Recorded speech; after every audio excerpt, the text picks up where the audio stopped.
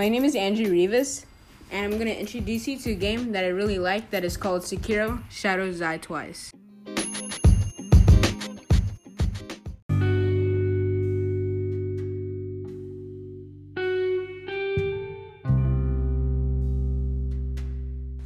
The video game takes place in feudal Japan. You play as a rogue ninja that must take care of his master. The game is made by the famous creators of Dark Souls franchise and Bloodborne. In the beginning of the game, not knowing what happened to you, you encounter a powerful ninja with your master and die. You find yourself in a dilapidated temple, alive, knowing that you can resurrect and you must save your master.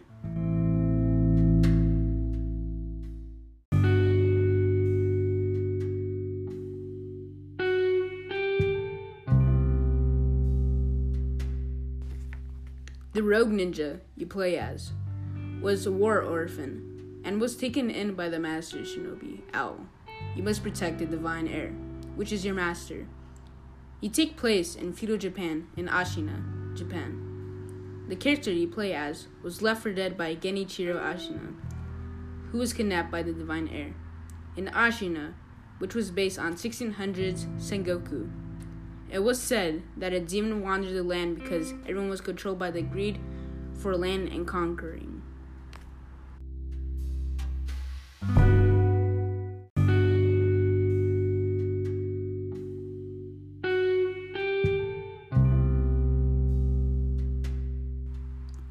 Sekiro means one-armed wolf. The name was given to you by Tengu of Ishin, a character you later meet on in the game. Sekiro is an open-world game, and you can explore Ashina. You can choose your own creative path to save Kuro, the divine heir. You find Kuro and find the central parts around the castle to perform a ritual to prevent anybody to fight for the divine heir's immortality. In the end, you can choose your own endings. There are 3 alternate endings. You can either follow Kuro or obey the owl, your father, that was assumed dead for 3 years ago, or kill both of them.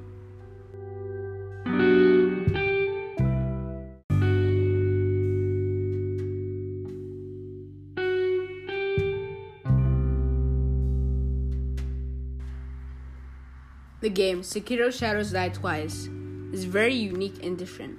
Instead of attacking your opponent's health, you attack their posture and balance. And once it is broken, you can perform a death blow. The fighting is based off an ancient Japanese style of fighting called Kobudo, which is used by samurais and ninjas. The game has excellent reviews, such as 9 out of 10 Metacritic, 9.5 IGN, and 9 out of 10 Steam. I would highly recommend this game. I would give it a 9 out of 10 too. I've played Sekiro: Shadows Die Twice too, and I really like it.